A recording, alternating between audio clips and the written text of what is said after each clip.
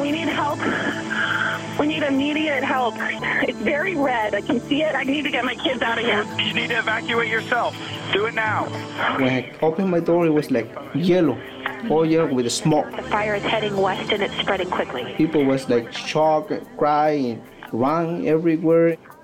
On the night of October 8th, 2017, a fast-moving wildfire in Northern California killed 22 people. The Tufts fire burned tens of thousands of acres of land and more than 5,000 structures. Most of us were all seasoned dispatchers. Every window we looked out of was surrounded in fire. What I was hearing on the other end was complete chaos. So if I can't send everybody help, what can I do? I can prepare them to help themselves. I'm Chrishell Pillay. Rose Arrieta and I are your hosts for But Next Time, a podcast about the ways people tap into their resilience and organizing strength when catastrophe hits. I'm Rose. Chrishell and I met through a network of grassroots advocates working on issues of racial justice, housing, and land. For years, she and I have been on the front lines of crises that have threatened our communities in Texas and California. When it rains, it pours through my living room windows, my kids' window. The mold is deep inside of the walls and people are extremely sick. Years later, they still have not repaired a lot of these homes. My 3 babies, 2 of them have severe asthma. They can't breathe.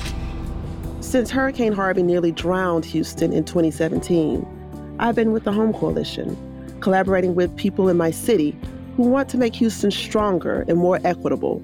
And I've been working with Just Cause Causa Justa in San Francisco and Oakland, where renters have organized to prevent displacement in 2 of the most unaffordable cities in the U.S. Rose and I came together to find and share stories that could help our communities in these uncertain times.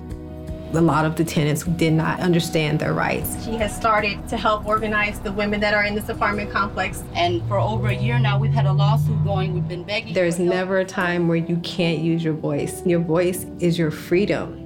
Over the course of this series, we'll meet activists and organizers committed to building justice and a sustainable future, even as they deal with wildfires, earthquakes, flooding, and a pandemic. Join us for But Next Time, wherever you get your podcasts.